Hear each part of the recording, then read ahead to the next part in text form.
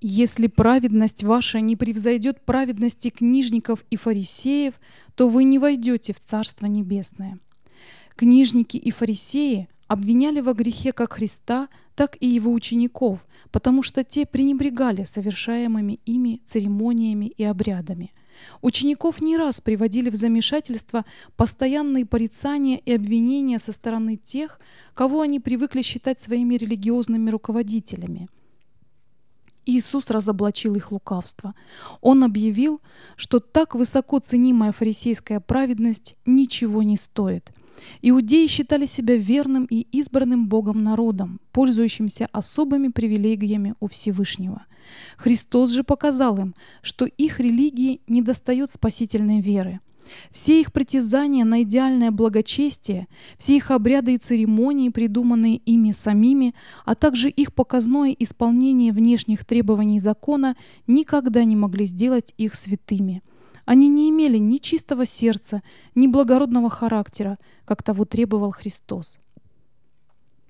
Законнической религии недостаточно для того, чтобы привести душу в согласие с волей Божьей.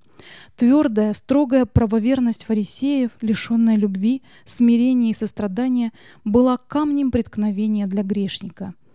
Они были подобны соли, потерявшей свою силу, так как их влияние было бессильно спасти мир от грозящей ему гибели. Одна лишь вера, действующая любовью, в состоянии очистить душу. Она действует подобно закваске и изменяет весь характер. Все эти истины иудеи могли бы знать из книг своих же пророков. Еще за несколько сот лет до этого времени пророк Михей в следующих словах выразил стремление души к праведности Божией. «С чем мне предстать пред Господом, преклониться пред Богом Небесным? Предстать ли пред Ним со всесожжениями, с тельцами однолетними? Но можно ли угодить Богу тысячами овнов или несчетными потоками елея? Разве дам Ему первенца моего за преступление мое и плод чрева моего за грех души моей? О человек, сказано тебе, что добро и чего требует от тебя Господь. Действовать справедливо, любить дела милосердия и смиренно-мудренно ходить пред Богом твоим». Пророк Осия следующими словами описывает сущность фарисейства.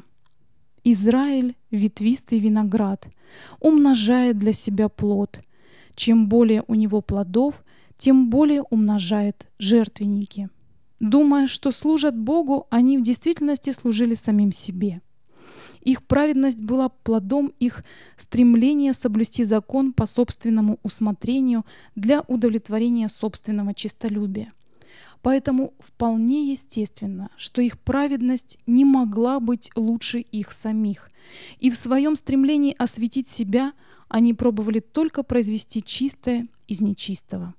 Закон так же свят и так же совершен, как сам Господь. Он открывает людям праведность и справедливость Божью. И так как природа человека испорчена и не подобна характеру Божию, ему самому невозможно соблюсти закон.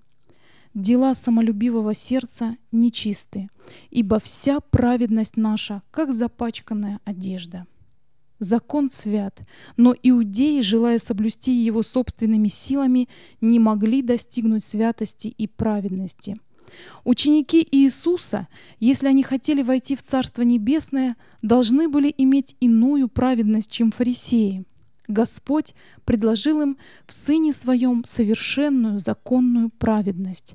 Раскрывая свои сердца перед Иисусом и принимая Его в сердце, они должны были предоставить себя влиянию Его совершенной жизни и Его любви, чтобы, изменившись, стать Его подобием. Таким образом, они должны были получить требуемую законом праведность как дар Божий. Фарисеи же, не разумея праведности Божией и усиливаясь поставить собственную праведность, не захотели покориться праведности Божией.